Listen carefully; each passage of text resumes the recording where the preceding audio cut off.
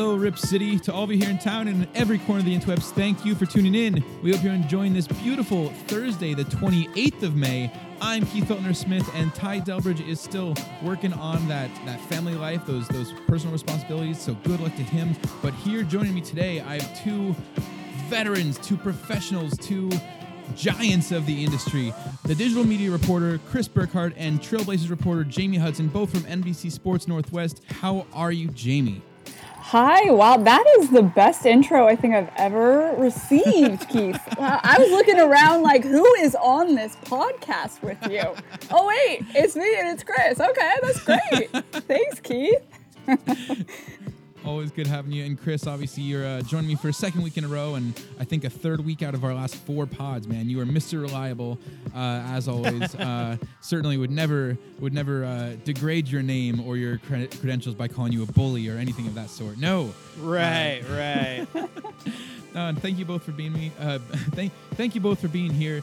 This is great, though. I have missed you both. And again, I said I've talked with Chris multiple times recently, but now with 3 of us, it feels like it's back in the office. I feel like this is the virtual office water cooler chat with Chris and Jamie. So yeah, thank you, and glad to have you both here. First thing that I want to cover, something from last week, actually. So Jamie, if you'll be patient with us for a second. Okay.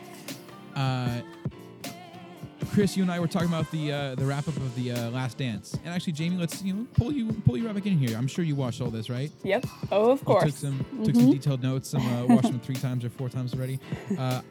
I was basically ranting at the end of the pod last time that MJ, they are kind of showing some of the flaws, but they're not. They didn't really kind of. He never admits the fault. He never kind of really owns any of the shortcomings. And this week, right before we recorded here, it ends up that we have caught MJ in a lie. He is full on been caught with audio. I can't remember who it was that recorded this. If any of you guys know the name, help me out here. Can't remember the name of who had the audio. Forgive me there.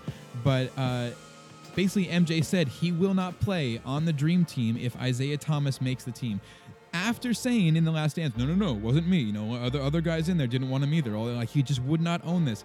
But the tape does not lie, and this made me happy. and again, I'm not trying to hate on MJ too hard. He is amazing. He absolutely does deserve to be in the GOAT conversation, whether you see him as the GOAT or not. But I'm certainly smiling at breaking down his infallibility a little bit here.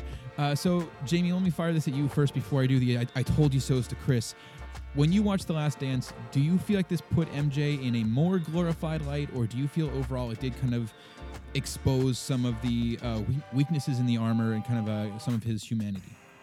Well, I mean, he did say, hey, if you guys want to put that on me, okay, fine. Like if you want to say I was the reason, didn't he mention that? I mean, it was a brief add-on of, hey, okay, if that's the storyline and the story you guys want to paint, then sure, go ahead and say that I did that. But I love your enthusiasm about it, Keith. That's great. I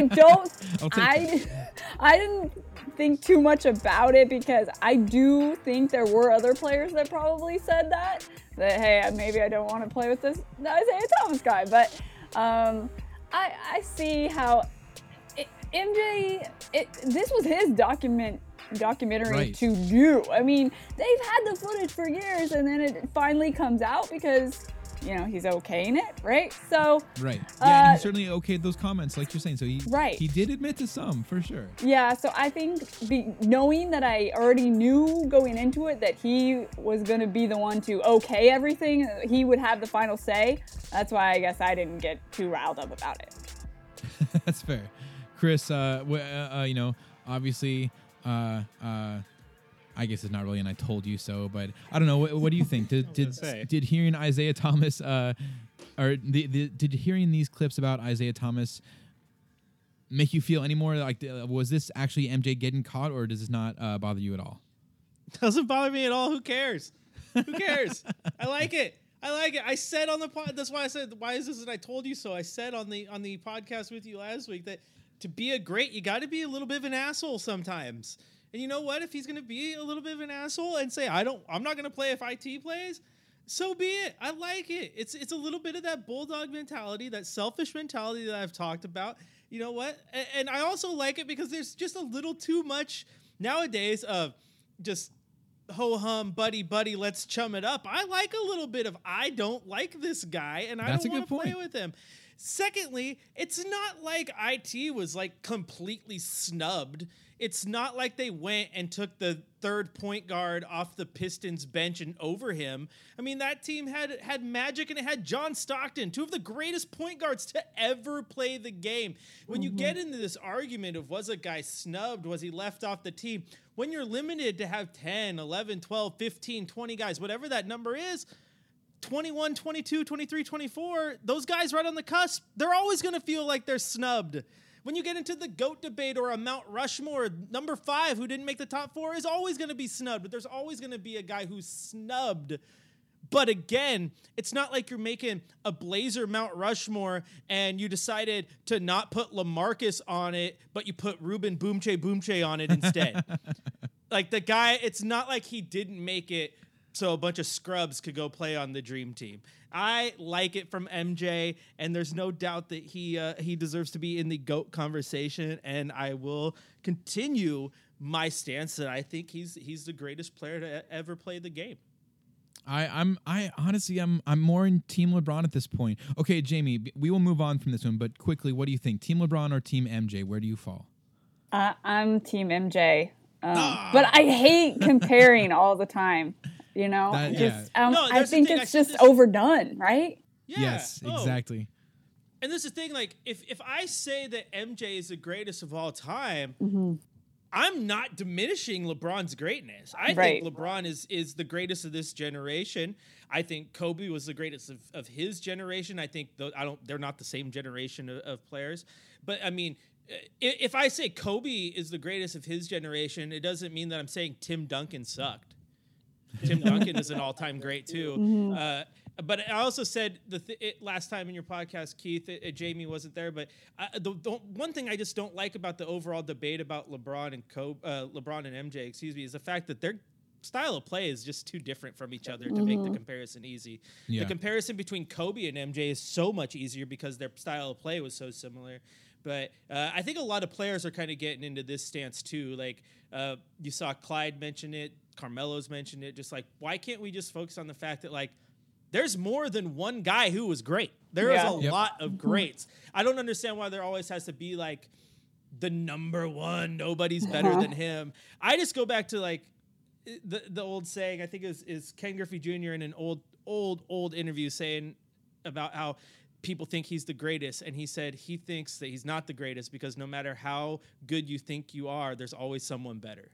Maybe that guy's not in the league. Maybe it's just some guy who just plays rec ball and never got his chance, but that's that drive that keeps you going, you know? I like it. I don't know. Okay. It's just out there. We could debate till the cows come home, right? Well, no, but you both made the point. It's all this, but you both made the point though as well. I think this whole debate is redundant. It has been worn into the ground to no end. And yeah, it's really not an apples to apples thing. In one way or another, you always have some qualifier in there or some discrepancy in definition of GOAT and all the rest of it. So let's move on. I have one other thing to touch on from last episode before we get into the new stuff with Dame and all of his wonderful commentary. Yeah. But last time on Trailcasters here, I asked you, Chris, if the NBA would be back on June 1st like they planned at the time. Because at the time, the idea was coming back on June 1st, then by mid-July, they'd be playing games. I think at this point, here on May 28th, we can all agree that they are not going to be back on June 1st. I think the official date for pulling them back into market is now mid-June or has moved on past that. But this is what the I told you so was. This is where I knew I had an I told you so, Chris, because you said you think that June 1st was the date, and I wanted to be like, ha-ha! So, gotcha. Yeah. Okay, I also said I thought. I didn't say I knew. Come on.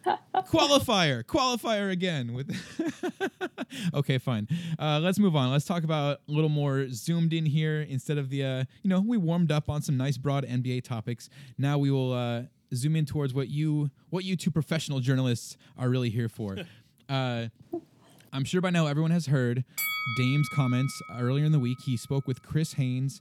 He said that if Portland did not have a legit chance to make the playoffs, he's not coming back. Obviously, that's not the exact quote, and he's even now tried to clarify that he would be with the team, but he's not there to. He basically is not there to play meaningless games when he would be risking injury or exposure to COVID, just to try and be cannon fodder for some other team that actually gets to go on and move forward. First things first, does anyone disagree with this? There would be some argument that it benefits the league as a whole. He is an employee under contract. He should be playing games when they tell him to play games, when the league is ready to play games. Is anyone going to take that stance, or can we all just agree, yeah, Dame's right. If he doesn't have something to play for, he shouldn't be playing? Yeah, we're in agreement on that. Okay, cool. Okay. Absolutely. It's like I tweeted earlier today. It's funny because if, say there's no COVID, right? And the season's just playing out as normal. There's 10 games left. Portland is mathematically eliminated.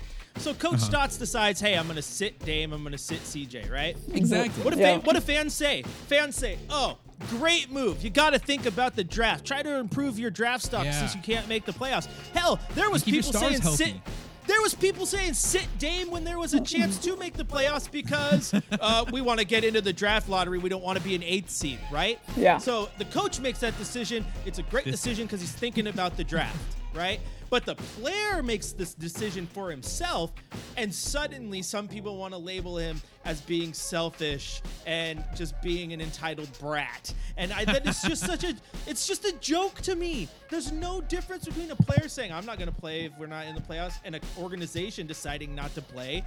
But if one versus the other, fans or people react differently, and that is just so asinine. Should he put himself at risk with no chance to go to the playoffs just to play 5 exhibition games? Absolutely not. This to me showed his competitive nature. I mean, obviously, we cover Dame. We've seen that he hates sitting out of games. And so for him to actually come out and say, hey, if we don't have that shot at making the playoffs, because that's why you play, right, to get to the postseason. And I respect him for coming out and actually publicly saying that, because other players who are in the same boat, whether it's with the Pelicans, with the Kings, whoever, they are feeling the same way. And Dame was just the guy to actually publicly say it. And at the very least, the timing of him saying it when the league is talking about having to make this decision about when they come back, how they come back, how many teams will be involved. He's using his influence. He's using what he can to influence the decision and kind of get his side out there. And like you said, Jamie, it's not just him. There are definitely going to be other players who are going to be thinking, man, I'm trying to keep my family safe. I want to be with them if I don't have to be, if the season is not really going for me right now. And yeah, Chris, the absolute logic of stars get sat at the end of seasons when a team is trying to kind of angle for a better draft spot, or when it's just about keeping that star healthy for next year. It's ridiculous that just because Dame made the decision himself, that you have a retired quarterback? Dan Orlovsky was a quarterback, is that right? Yeah. He played how many years ago? And I love that we had Dwight Jane, shout out to him, another one of our coworkers from the office, saying that he didn't even remember who Dan Orlovsky was. And this is Dwight Jane saying that. This guy the most should remember. famous play of his career is running out of the back of the end zone to cause a safety against his own team. That's one of the most famous plays of his career. And now I'm not dogging the guy. He's one of the top 1%. He made it to the NFL. It's freaking amazing. But right. Bro, just kind of know what you're saying before you say it. It's like I tweeted again. I'm always going to reference back to my tweets. To say that about Dame, to call him an entitled brat, is a guy who is saying something about someone who knows nothing about that guy personally. Right. Because I don't know Damian Lillard. I cannot, by any stretch of the imagination, say that I'm close to Damian Lillard. But I have had interactions with him, and I do know him. He does know me to a certain extent. And in my small interactions with him, whether it be in the locker room or at a shoot-around, the dude has always been humble. Always will just sit there. I've had moments, it was in Minnesota, actually, at a shoot-around where he was done shooting. We were done doing an interview, where he just sat there and just talked wrestling with me for 15 minutes. Just had a nice conversation. Nice.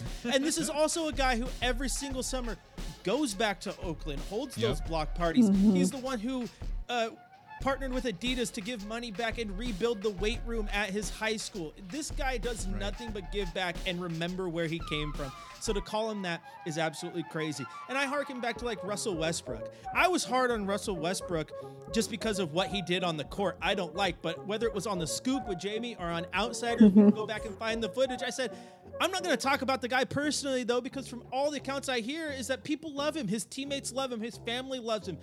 Like, the dude is a great dad. So I could talk about his game on the court, but I'm not going to talk about him as a person. Oh, he's just a selfish guy. He's so entitled. No, that's just ridiculous to me. Unless, hey, I grew up with that guy. I know him. Then I'm going to call him out. But I just don't like that because you don't know the guy. And it's not even the sport you cover, dude. You're more of a football guy. Like, right.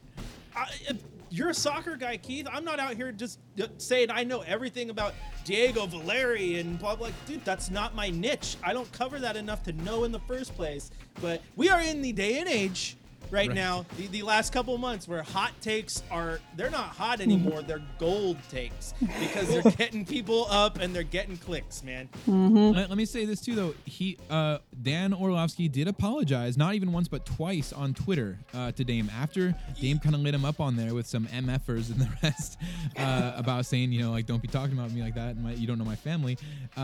Orlovsky did apologize. Dame responded again, and Orlovsky apologized a second time. But what Lillard is sticking to here in the tweets back and forth was essentially saying, I don't care about your Twitter apology right here.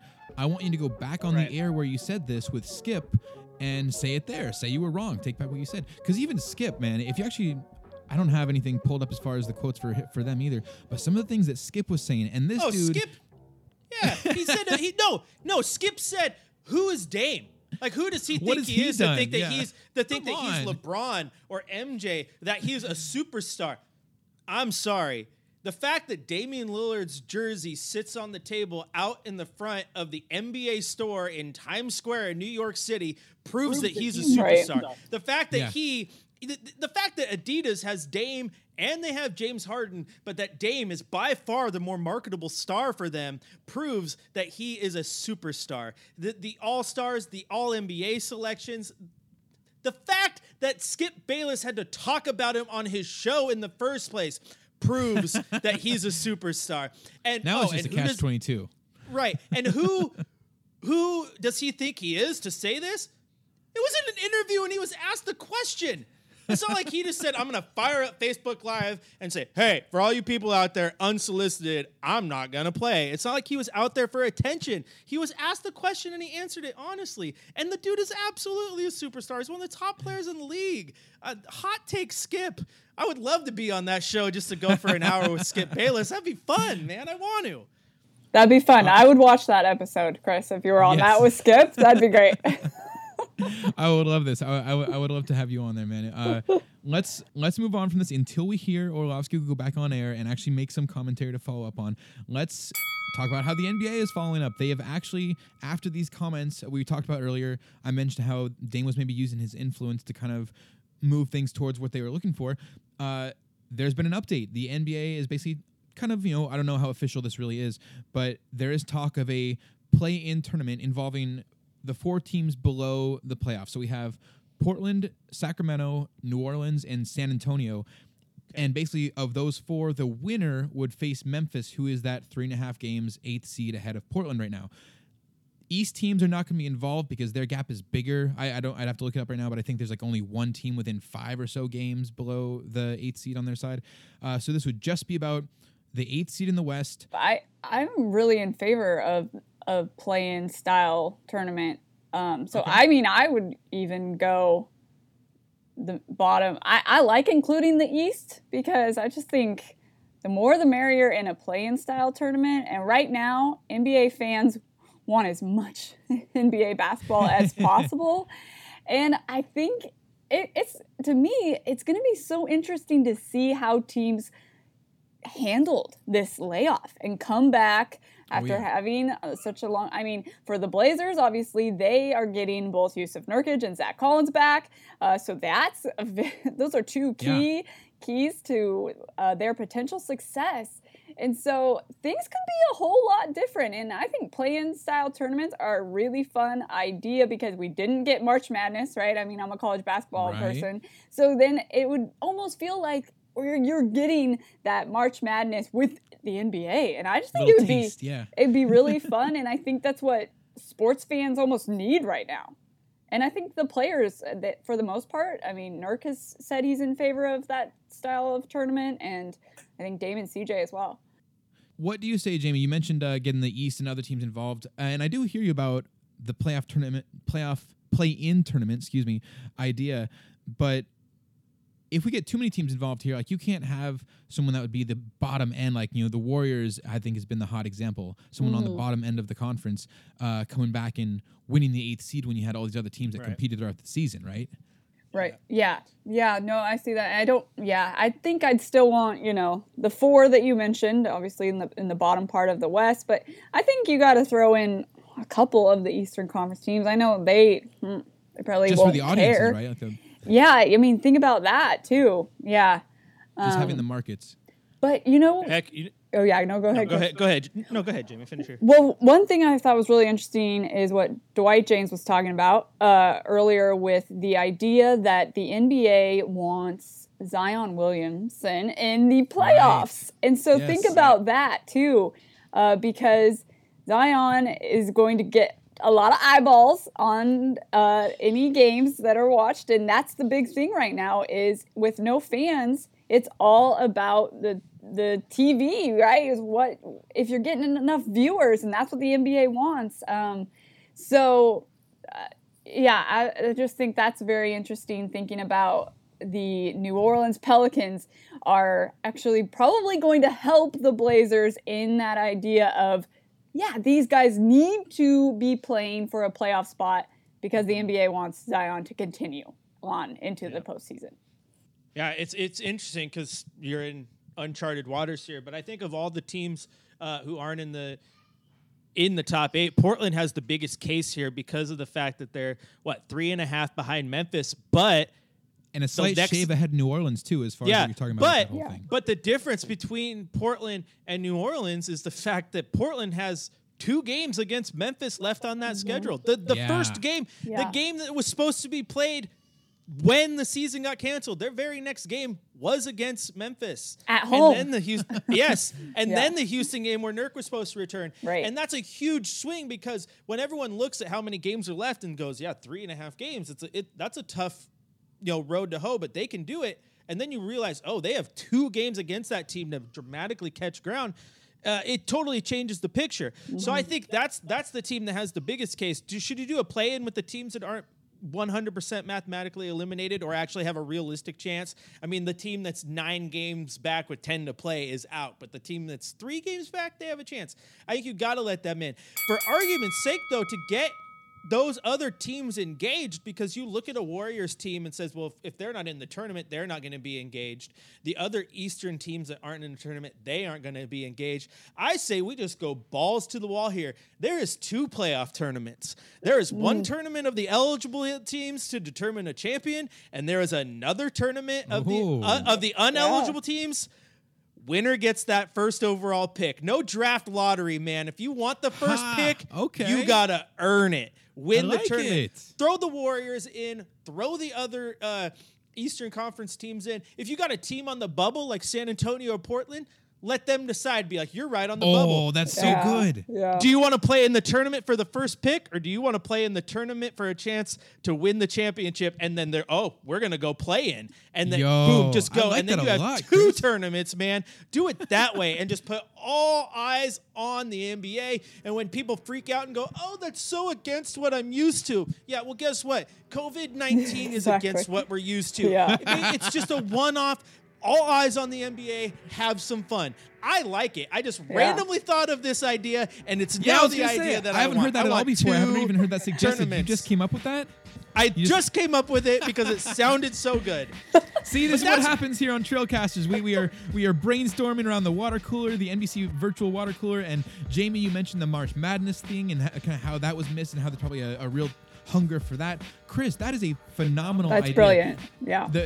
Take the play-in tournament that we're going to have between these teams that are mathematically not eliminated from the playoffs yet, close enough that it could have been a thing if the season play out is normal, and then have a whole separate tournament for the teams that are done. Because, Jamie, again, like you said, we want those other teams in there, the markets, the fan audiences that would be engaged just by having their teams playing is so worth the money right now, especially when the NBA only has those TV and online streaming type markets. Yeah. That is And brilliant. think about it this way too. I brought up 9/11 on the last podcast, right? And how sports help people recover from that. Part of that too there's was you Chris had that. bringing up 9/11. No, Sorry. whatever. Sports help people recover, and you had the Yes. World Series right there too. And who was there?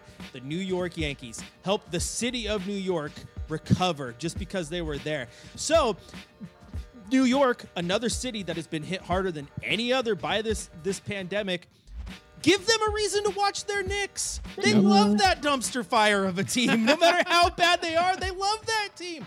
Put them in that tournament for a chance to get, to win it all, get that number one pick, and just have some fun. And rather than say, go watch your Knicks for 5 exhibition games, and then they're going to be done. No, whatever. I just want to have a reason to watch every single team all the way through. Zion is now watchable, whether he's in the top 8 for a championship or not. And sports can make people recover. Sports gives you a chance to forget about everything that's going on for however many hours you're watching that game and just enjoy your favorite team, your favorite athlete, what have you. So give everyone a reason to want to tune in and see that. We need to call up Adam Silver right now, and Chris, you can propose this idea to him. I really like it. Originated here on Trailcasters. This is we got trademark it. Or something. I will tweet about it here in a second because this needs to be out there. Yeah. That's awesome, man. Yeah, that's brilliant. Okay. Let me, man, I don't even want to move on. I want to keep going with the ideas of how that could be beneficial. Think of how many more people would be engaged in those fan bases again, from those teams that are on the lower end, not going to make the playoffs.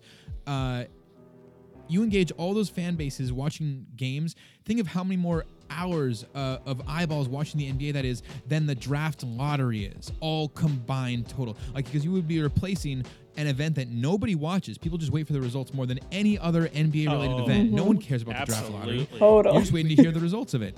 But if you made that same, if you had to get that same result from the lottery through games, that's a huge plus. That's amazing. I love this idea. Okay, moving on before we just wash you with adoring praise anymore, Chris. I don't know if you can handle it over there. One of the things they're talking about with this play-in tournament and the eventual playoffs would be the seeding. Do we go east-west like it has always been, or is this the right time for the NBA to try a top 16 seeding, just straight 1 through 16? Any object? I'm on 1 through 16 all the way. I've been on that page long before the pandemic. I think it's something that they just need to get over the whole air travel and the rest of it. I think it would be way more interesting. Again, with fan bases, if you think about how many more fan bases could possibly start rivalries, cool engagements between different sides. But I think now is the time to try it out when they're going to all be in one location. So first question, I already see you shaking your head, Chris. Sorry. I see you shaking your head, Chris. But first question is, in this bubble environment, when they don't have to travel across the country, is this the time to try 1 through 16 seeding? Jamie, let's get you in here first. Let's let Chris steam a minute because I know he's got something for me. Oh, yeah. He's fired up about this. Okay. You won't be surprised, but I'm on the fence. I've got 2 arguments when it comes to this idea. Because, one, yes, it would be the right time. Because as Chris said earlier, this pandemic has made everything so crazy. So why not experiment and try something new? Okay, I get that. But on the other side, you're already going to have an asterisk by this season, right? Because things are going to be different. You're not playing the last 14, 15 games of the season, most likely, right? So now you're going to, if you go with the idea of West and Eastern conferences together and it's just the 1 through 16 all down the line, think about comparing, which we talk about all the time. You compare teams, you compare eras. I mean, but you're not going to be able to because it's the asterisk season anyway, right? It's going to be different no matter what. Then it would be double asterisks in my mind. I mean, it would just be... Now is the time. Now is the time to get experimental. I'm going to get you on my side eventually, Jamie. I'm going to pull you over I mean, I'm there. I'm on the fence about it. But let's hear Chris. Chris's argument. Okay, here's the thing. It makes sense within the bubble atmosphere, right? If all my Yes. teams are in one location, why not? Just give it to me. All 16 teams have a little bit of fun. The problem with the travel. But for you to say get over the travel, that comes from the mouth of a guy who hasn't had the travel the NBA beat. That's fair. And for a team like Portland, you are automatically handicapped. If say Portland had a situation where this is the new future, it's just 1 through 16 no matter what. So Portland gets a first round matchup with Boston, a second round matchup with New York. They get a conference finals matchup with Orlando, and now it's the NBA finals against Toronto. That is an unbelievable travel schedule for a team to do.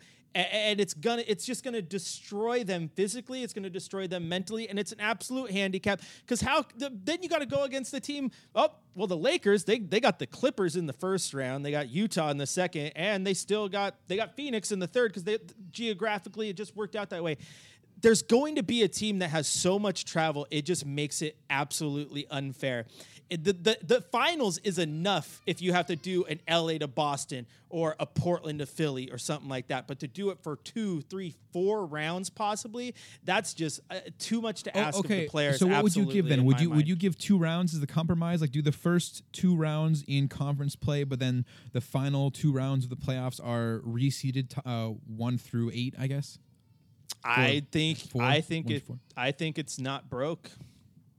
Why try to fix it? If this whole the evolution. The West, Sorry. Go no, the West is the West is so much better than the East. But okay, well, you know the problem. You know how to fix this. Make the East better. The East needs to get better. They need to step up their game. Absolutely, they do. Just because teams in the West have done a better job at making their teams competitive doesn't mean that you have to change the entire system because the West is screwed. Maybe this Grandpa is where Chris, you're saying walk it off. No, hey, sorry. maybe this is the type of maybe this is where you do get into a situation, Keith, where as I'm trying to find the words here, perhaps you.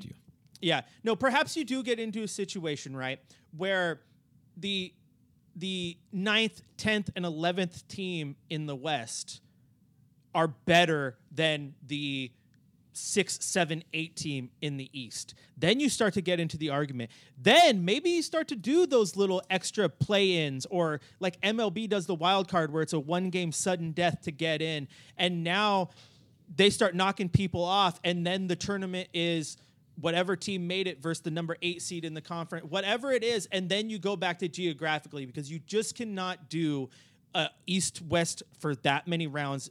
It's too tiring, man. You know what though? I think actually Jamie we solved this already. You said it right there, Chris. You mentioned it right there that if we went to this play-in style tournament and did this whole kind of the 2 play-in style brackets, you'd pretty much eliminate this problem because you would have all the audience, all the different markets involved.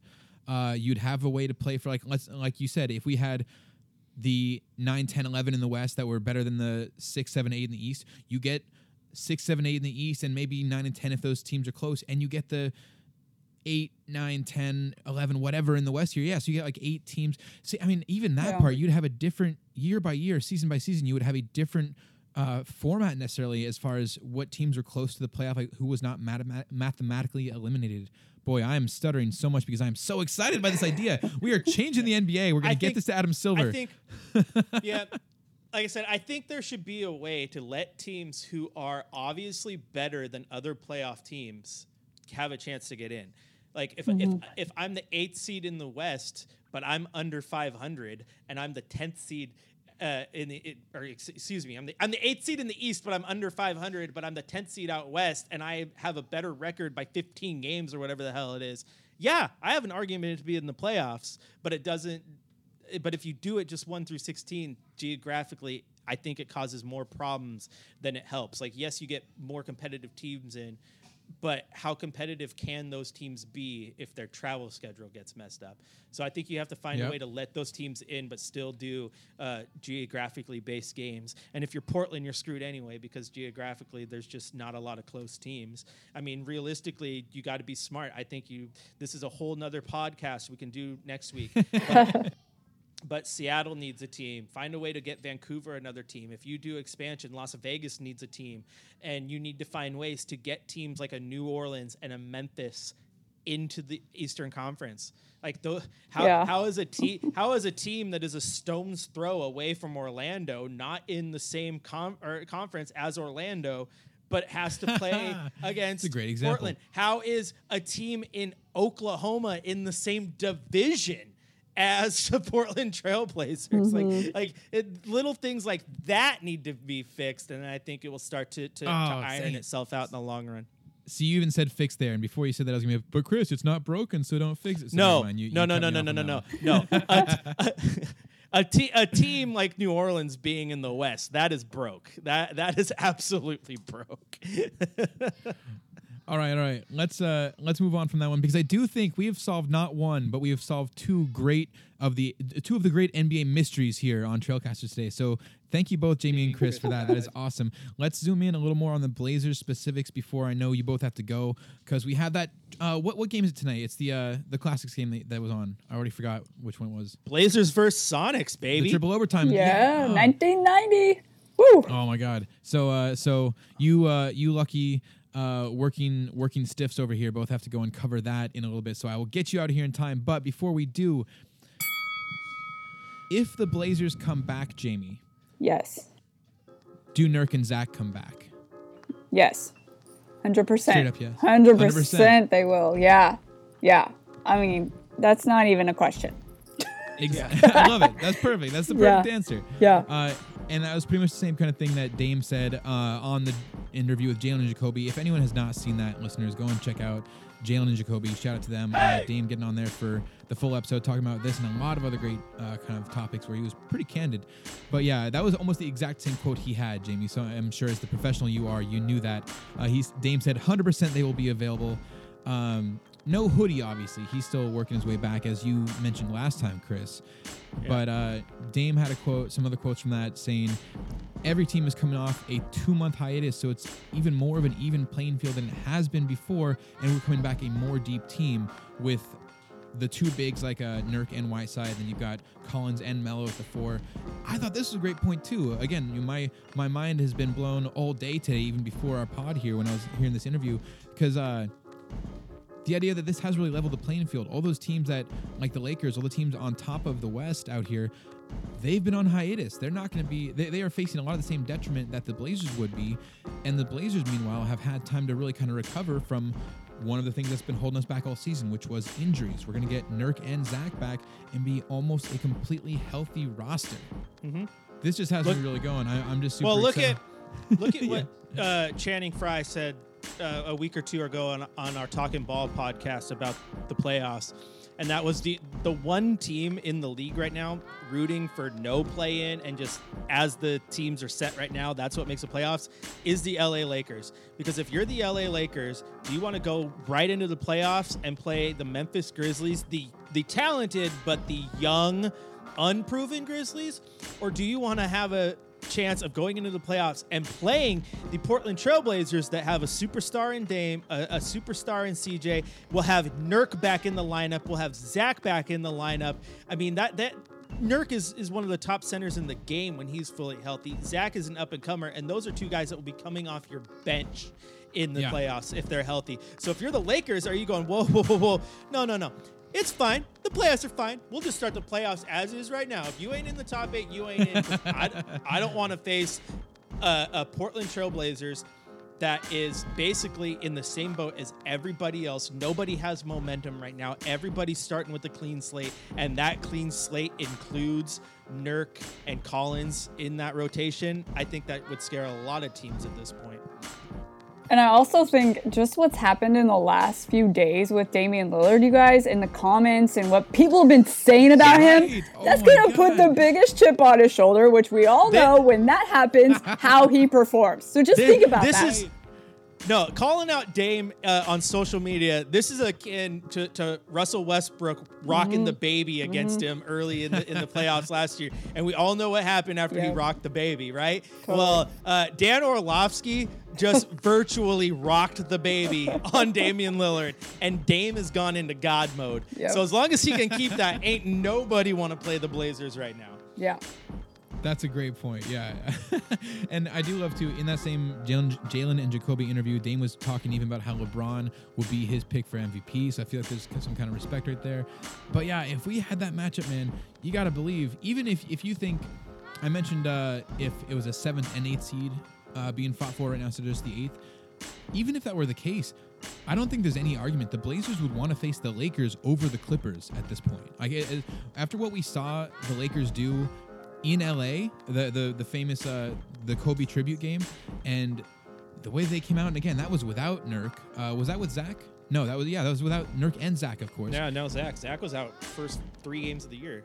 So you see that team that went into LA on such a special day and won the day, and they just absolutely just owned the night for that. Well, no, that's not the way to put it. They didn't own the night. It was not their night. It was Kobe's night. But Dame and CJ and the Blazers really did put on a show there, and now they're going to have the reinforced front court, man. That would be incredible to see in the first round of this. That was even with Winnie Gabriel, because Melo didn't travel to that game, so that was a crazy game. Wow, yeah. And all the and then you get a guy like a 34-year-old Trevor Ariza, mid-30s Carmelo Anthony with a little bit of rest on that body. Like, everyone's going to be rested, everyone's going to be rusty, but for the Blazers to go in rusty at full strength for the first time, I mean, full strength minus Rodney. But yeah, like a Carmelo that has played in the system now. He knows the team, he knows the dudes, and now after playing the season, he's gotten rest. So like that, yeah, this would be a really dangerous Portland squad. I do think. Do either of you disagree? I felt like there was kind of a pause when I mentioned the Clippers. Would you disagree that the preferred matchup would be the Lakers? I think it's tough for what they both bring. I think the Clippers would probably be the tougher matchup, because once you start throwing in Pat Beverly, Kawhi, and Paul George, all playoff mentality, that their length, their defense is going to give that team fits. Absolutely, it's going to give them fits. And you throw in probably one of the most underrated, underappreciated players in the entire league outside of the team he plays on, and that's Montrezl Harrell. I mean, that guy is an absolute beast, a ball of energy that can change the game in a minute. I look at that, and I would actually probably be a little more scared if I'm the Blazers playing them than I would the Lakers. I would feel better about my chance against the Lakers. I honestly would. I don't think your chance is great either way, because I think they're both two great teams. I think they're the cream of the crop in the West right now, but I think if you're betting, your chances are better against the Lakers than they are the Clippers right now. Something else I was thinking about, you guys, as we were talking about this, the idea of playing Nurk and Whiteside out there together, I want to see that. I mean, Whiteside has said that, hey, man, I want to play alongside Nurk. We'd be the Twin Towers. And Chris, we've discussed this a lot, where oftentimes Coach Stotts will have a matchup that he pairs with the opponent, right? Versus, hey, let's switch it up and make our opponent match our rotation, right? So I think you throw the Twin Towers out there, then it's, hey guys, now you got to match our size.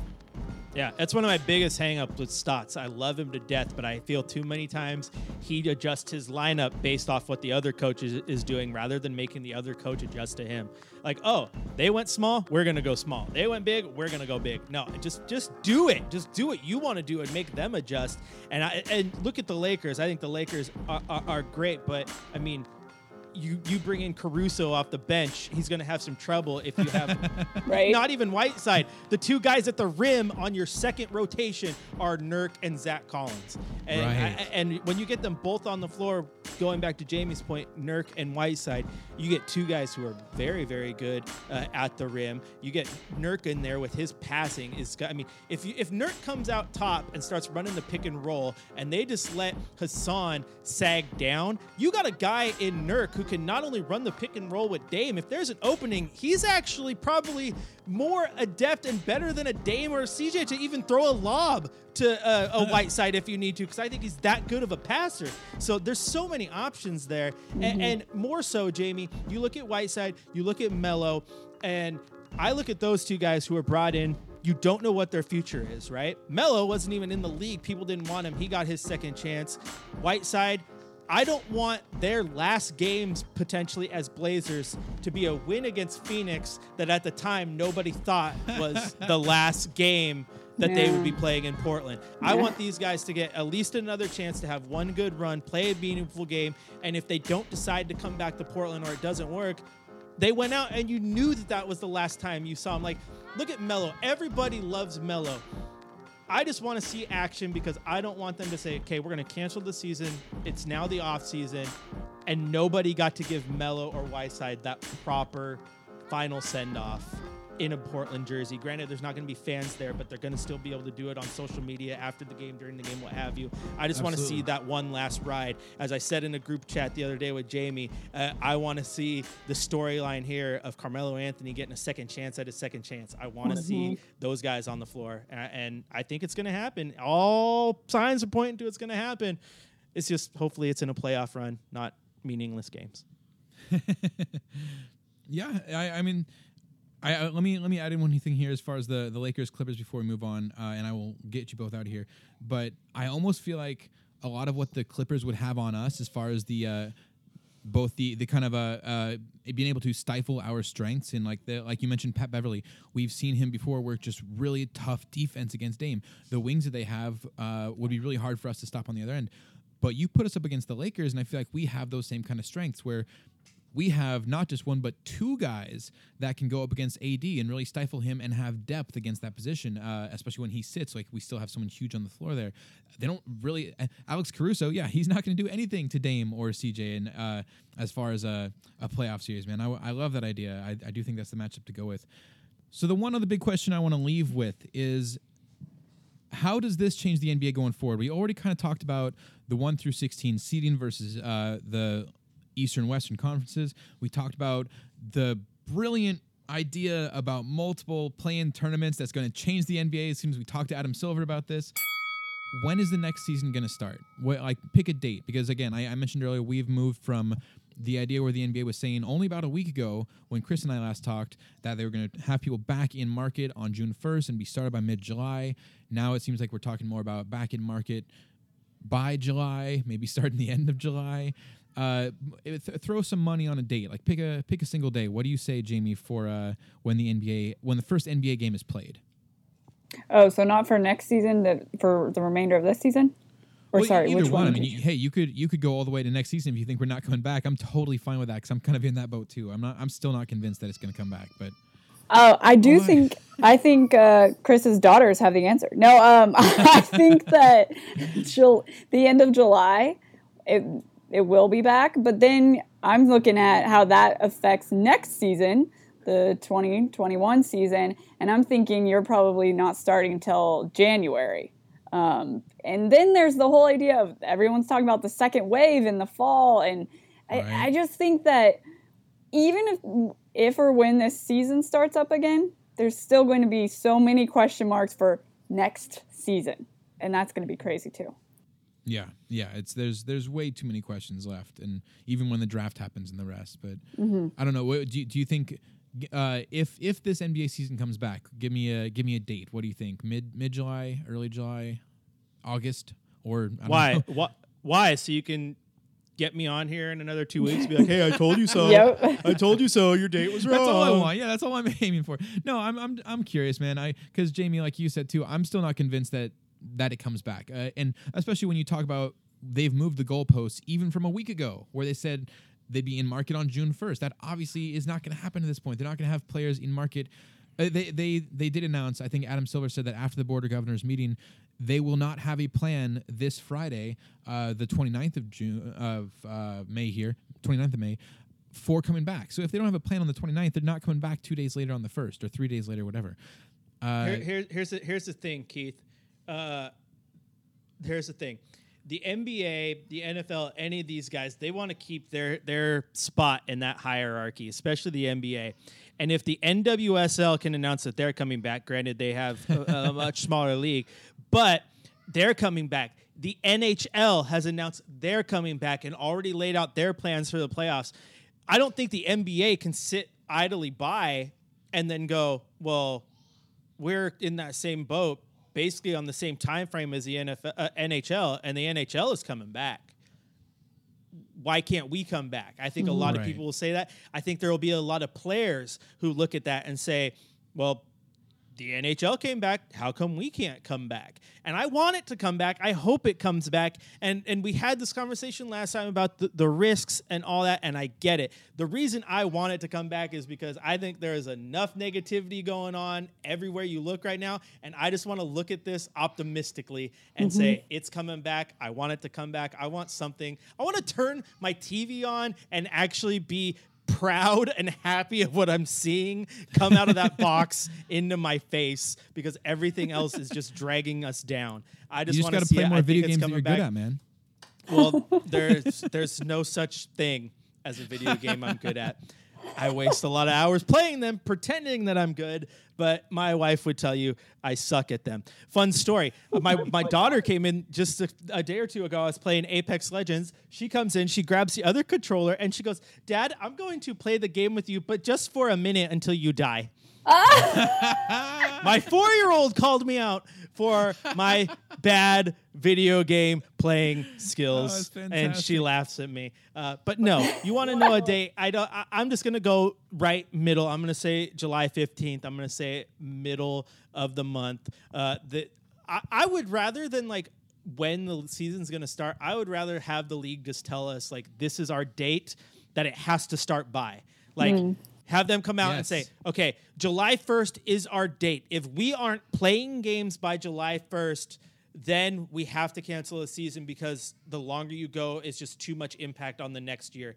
That's what I would like, because then at least we have a little bit of a cycle, a little bit of a ball rolling, something to look forward to. But I'm going to go middle of July. I think the target date for the next year is Christmas Day, just because it's a historically popular basketball game day anyway. And if you can start the game season there, I think you have all eyes on your league. Jamie said around January. Gosh, when she said that, I'm like, New Year's Day would be awesome, except you're competing with college football. But it would be really cool to just, hey, new year, new league. I think that'd be kind of cool too. But again, the longer you push this, the longer that goes, and people automatically want to think about getting this season done. But the longer that goes, then you start the next season later. Do you start the next season on time, or is 2 seasons from now started later? Like there's a giant snowball effect to all this, and the NBA knows that. So I still think it's going to be coming back, though, Keith. I'm optimistic on this bad boy. We're going to see Blazer basketball. That's all right. You can be optimistic. I can be pessimistic about it coming back. I got a text from Ty a minute ago. He says he thinks June 15th to 20th, so he's going on the early end too. I put this up as a poll on Trailcasters earlier. The majority, a little over 50%, are saying July 1st to 22nd, so kind of that early to mid July range in there. And to be fair, like my date that I gave you is not when I think the NBA is back as in practicing. I mean, that's when I think there's going to be a game on my on my television, July 15th. That's the idea. That's definitely. I'm curious. I'm still skeptic. We'll see if it happens. But Jamie, I think what you and I need to do is get Chris into some Mario Kart, because that could be a game that he could be good at. We need to get our Mario Kart tournament going. You do not want to purposely pick a game that I will destroy both of you at. Here it comes. There are games I'm good at, and Mario Kart 64 is one of them. and we all know that when anyone says Mario Kart, they are talking about Mario Kart 64. There is no other Mario Kart. Yes, thank you. Oh, that's such a I like you all the more. I like you more every day, Chris. So yeah, you don't want to play one of the rare games I am good at. And this is so. Now I'm totally in. See, the MJ is coming out in me. The competitive juices are like, let's get this going. Yeah, we need a tournament. Tournament for sure. Get that PlayStation Network turned on. Let's play some 2K, Keith. Come on. Do it. Well, that's not Mario Kart 64. No, I know. I'm just giving you another game we could play. I'll pay for your month membership just to do it. Let's get on there, man. Let's get on the 2K at least. That'd be good. Okay. Jamie, buy a PlayStation. Learn how to play. Okay. All right, I know you both have some work to get to. It's 6:15. That game starts in like 15 minutes. So let me get you out here. Thank you both, Chris Burkhardt of NBC Sports Northwest and Jamie Hudson of NBC Sports Northwest. This is Keith of NBC Sports Northwest. Whenever that all gets back together, if listeners want to reach out to either one of you, Jamie, what is the best way to do so on social media? Oh yeah, you can find me on Twitter, Jamie Hudson at NBCS. Chris. You can find me on Twitter at cburkhardt, MBCS. And remember, as always, on Instagram, Facebook, and Twitter, you can find Keith and Ty at Trailcasters. You can find Keith on Twitter at RipCityKeith and Ty at Ty Delbridge. And be sure to check out all their podcasts, all their fun pictures. And I won't read all the sponsors because I don't know them, but I am getting on learning your reads. You're killing it, man. You're crushing it. You can also always write us at trailcasters@gmail.com. Please always find our pod on iTunes, Google Play, Stitcher, Spotify, and anywhere you find it. We're always looking for what? 5 stars! Find Odar's music at soundcloud.com/OdarBeats. And thank you to Clearly Speaking Oregon. You can find Brendan Upton over at clearlyspeakingoregon.com for all of your speech and hearing needs. In closing, your honorable listeners, that's it. That's our show. Thank you to Ty, as always, but especially today, thank you to Chris Burkhardt and Jamie Hudson, as well as Odar for those beats, Clearly Speaking for sponsoring us, and thank you, listeners, for a great listen. We hope you enjoy your Blazers, your Rip City basketball, and our latest episode. Thank you one more time, and please come back next week for the next edition of the Trailcasters. Woohoo! Thank you, guys. Thank you so much. And really thanks to Mike Wazowski and Sullivan for setting up Jamie with the Monsters University cap, brought to you by Monsters University. It's my where all your favorite hat. scares go.